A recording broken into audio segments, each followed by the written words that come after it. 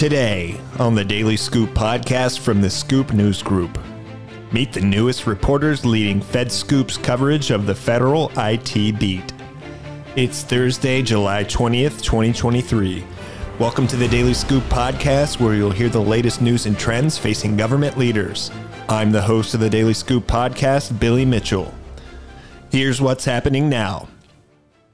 Generative AI isn't quite cleared for takeoff at NASA.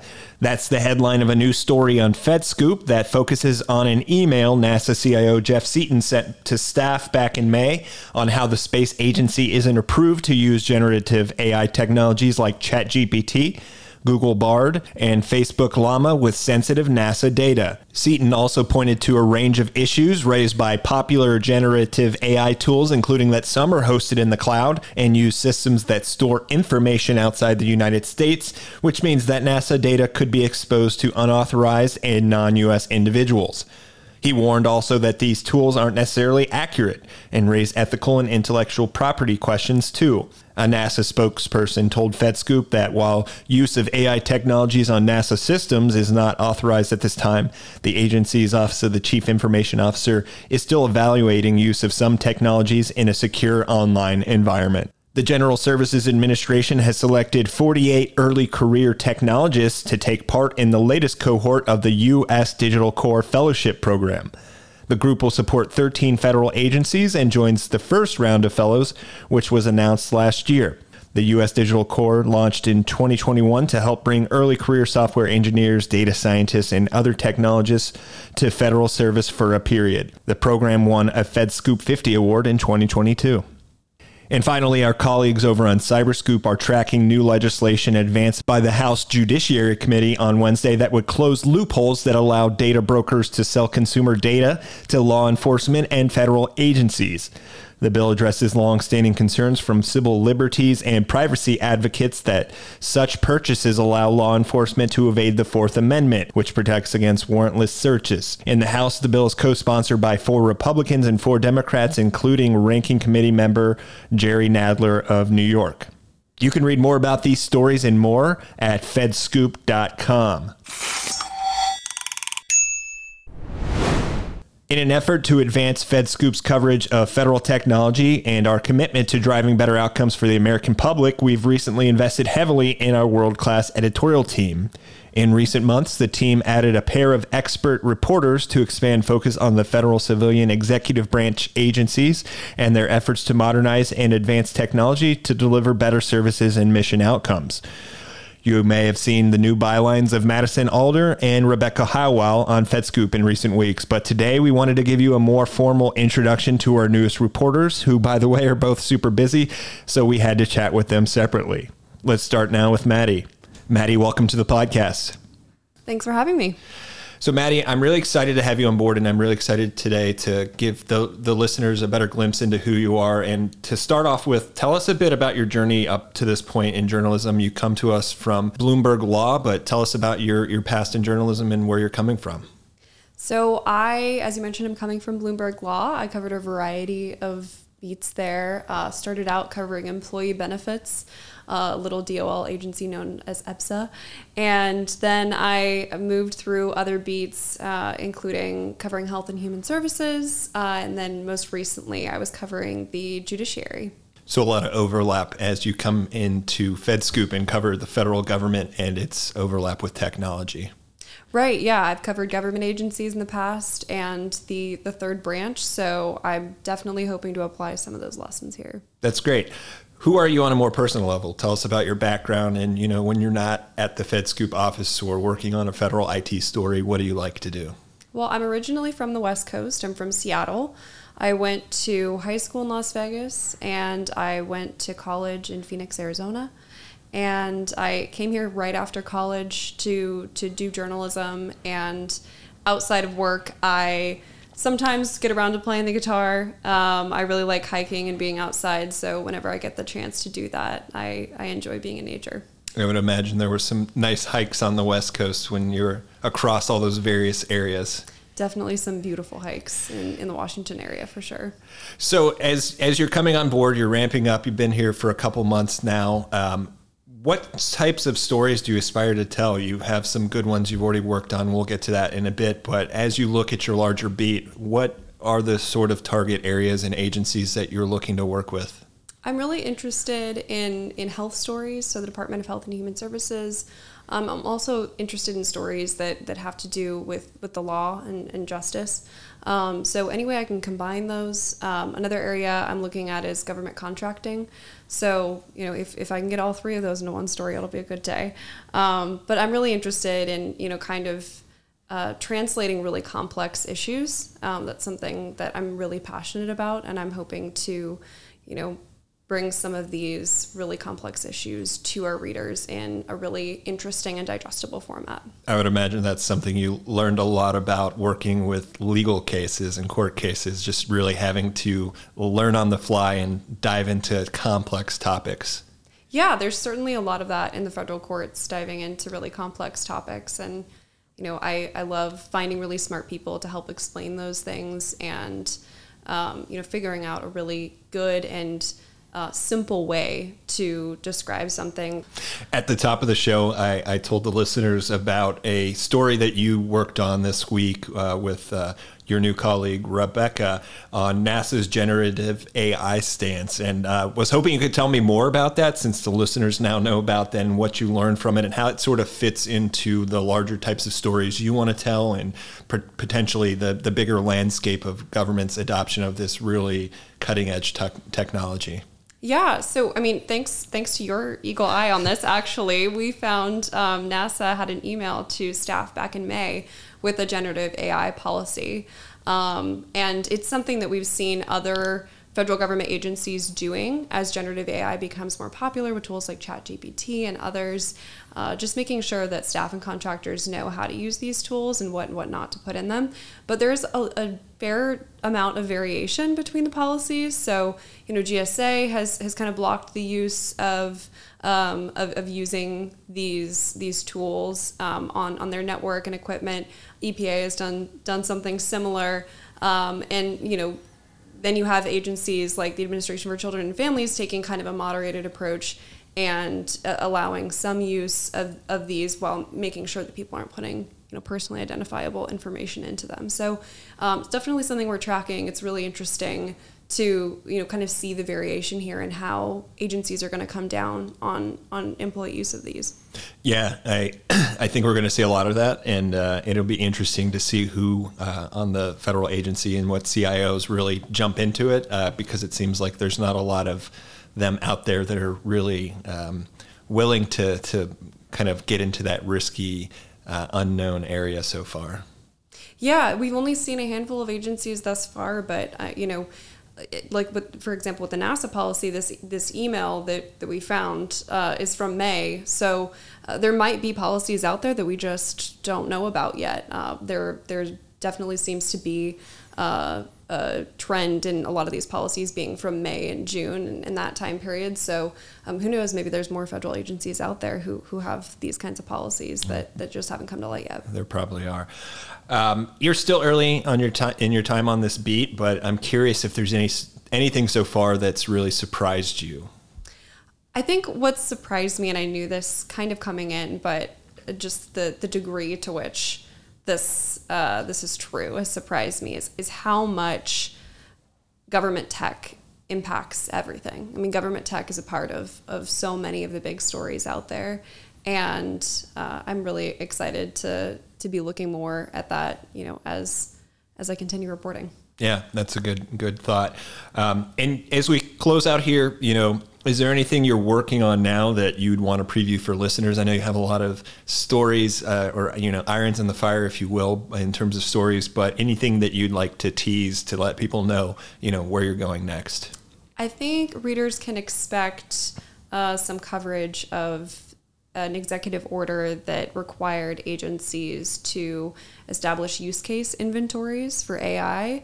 That's something that me and my colleague Rebecca are looking into. So hopefully you'll see something on that pretty soon. And we'll talk to Rebecca here next, but maybe she'll mention that. But as we close out, if people want to, tip you off to a generative AI policy or anything like that we may not know about yet, For those listening, do you have any way that they can get in touch with you for those kinds of tips or pitches or anything of the above? Yeah, please email me. It's madison.alder@fedscoop.com. I'm also on Twitter and Threads. Follow along with my coverage there. I'd love to hear from you. All right. Thanks, Maddie. Great. Thank you. And now over to Rebecca. Rebecca, thanks so much for joining us on the podcast. I want to get started the same way we did with Maddie here a minute ago by asking you to tell us a bit about your journey in journalism up to this point.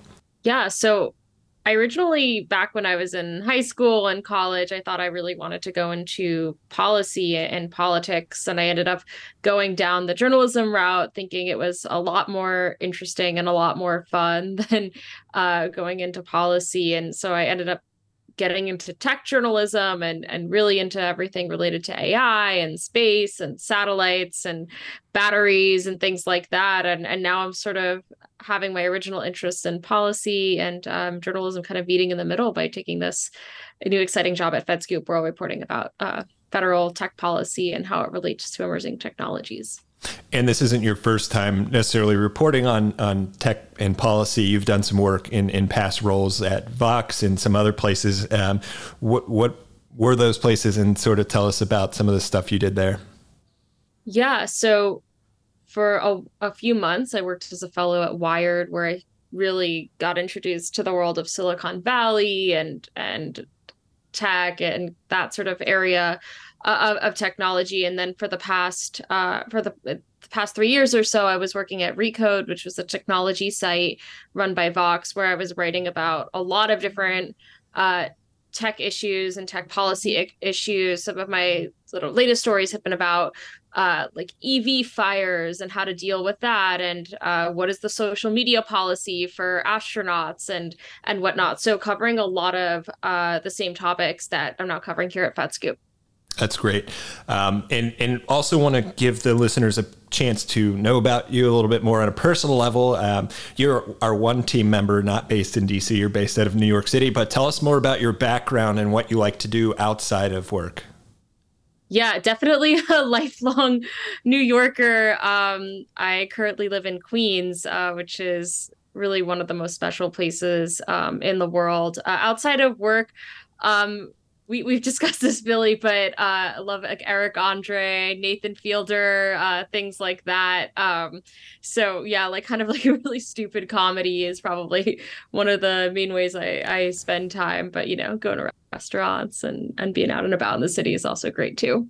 That's awesome. We can definitely keep each other laughing between Slack sessions and things of that nature. But so in thinking about your work with us and sort of what you have come to join us to do, tell us about the types of stories you aspire to tell, and if there's any particular agencies or topics that you're most interested in when you're reporting. Yeah, I think I'm really excited to report on how all of these federal agencies, which play such different roles in our lives and have such different influence on Washington, are sort of wrestling with the rise of a lot of emerging technologies. And I'm fascinated by the ways some of them are using these technologies in really exciting, cool ways. I'm also curious about the struggles that they're having and the sort of ways they're trying to adapt. One area that I'm hoping to write about soon is sort of the federal government's approach to electric vehicle chargers, and as these chargers go online around the country, what does that look like in terms of running the software needed to maintain these chargers, making sure they don't have bugs, and thinking about the cybersecurity issues. I think technology is such a big part of government infrastructure now and our own lives, and it raises a lot of really interesting questions I'm excited to look into. Yeah, and I know you've worked on some really great stories, and you've only been with us for a couple months now, but I asked Maddie the same question earlier because you both worked on this story together, but yesterday we produced a story on NASA's generative AI stance, and was hoping you could kind of tell me your perspective on that and sort of what you gleaned from that story as part of a bigger topic and trend within the federal government context. Yeah, NASA is sort of a reminder that sort of every part of the federal government is coming at AI in its own way. NASA has a lot of exposure to artificial intelligence. You could imagine being very involved building robots and operating a lot of machinery in space. This is not a new area for them. But at the same time, something like ChatGPT is something new for NASA. And I think that piece was sort of a reminder that, every agency has its own unique responsibilities, and that's going to impact how they're dealing with artificial intelligence, and also the struggle to just even classify it and define it.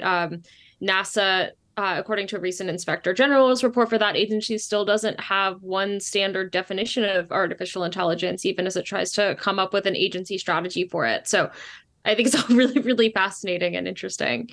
That's very cool. And again, you're very early on in your time with us and on this beat, at least in this formal reporting role with us. But is there anything so far that's surprised you about the intersection of federal government and technology? I think I've been really impressed by a lot of the Inspector General's reports that I've been reading. I feel like my strategy for getting sort of acclimated to this particular beat was sort of reading a lot of these reports related to technology at all these different federal agencies. And it's the level of detail is really fascinating, and all these sort of nooks and crannies of software you hadn't even thought of. And it comes up. There was one about, this was super random, but my editor sent it to a bunch of us, was about the how the postal service deals with remains that are being sent, and it's like the only service that sends these, and there's a software component to that, and it turns out like there might be some issues related to the software. And I think that's a reminder of even like these even really serious and also very unexpected and niche things that the government has a hand in. Tech does come up, and I think I'm always surprised by the way it just shows up in a lot of the things I'm looking into. Yeah, no, that's a great point. And in conversations about what we do, I'm always trying to tell people that government touches every person and technology touches pretty much every part of government. So, we're often thought of as a niche or very small part of this world and this nation, but it really is much bigger and has bigger impacts than people maybe are ready to understand or understand off the bat. But I think you're spot on in that. Is there anything you're working on now that that you'd want to tease or preview to listeners to kind of give a glimpse of what they should come to expect from you? Yeah, I'm working on a piece right now that I think will be really interesting about the state of disasterassistance.gov, which is the website that FEMA runs to sort of bring together information from a lot of different federal agencies about, what's available to disaster survivors, and sort of the changes that are coming to that site, and also some of the frustrations that have existed with that site. And just like you said, even reporting that story, it's a reminder that the issues with this website are so kind of like intimately tied up with some of the questions and challenges people have with how the government handles disaster relief more broadly. And I think that sort of speaks to why this is like a really, really cool way of reporting on the government right now. So as we close out here, the hope is that some of these people listening in today may want to get in touch with you and have some tips or, story pitches or something like that. If they did, what's the best way to get in contact with you? Do you email or social media? What's your preferred way? Yeah, you can send me an email at rebecca.hywell@fedscoop.com. If it's something that's a little bit more sensitive, you can just sort of look me up on social media, and I have some information about chatting with me on Signal or on Proton Mail, if that's something you prefer. All right. Well, Rebecca, pleasure to have you on board, and great catching up with you today. Thanks for having me. Make sure to reach out to Madison and Rebecca with any tips or story ideas, or just to say hello if you want. And we're continuing to build the team. If you know of any tenacious, hungry journalists who would thrive covering the intersection of government and technology, please drop us a line. The Daily Scoop podcast is available on all podcast platforms. If you've already rated the podcast on your platform of choice, thanks so much. High ratings and good reviews of the show help more people to find it. The Daily Scoop podcast is a production of the Scoop News Group in Washington, D.C. Adam Butler and Carlin Fisher help put the show together, and the entire Scoop News Group team contributes. I'm your host, Billy Mitchell. Thanks so much for listening.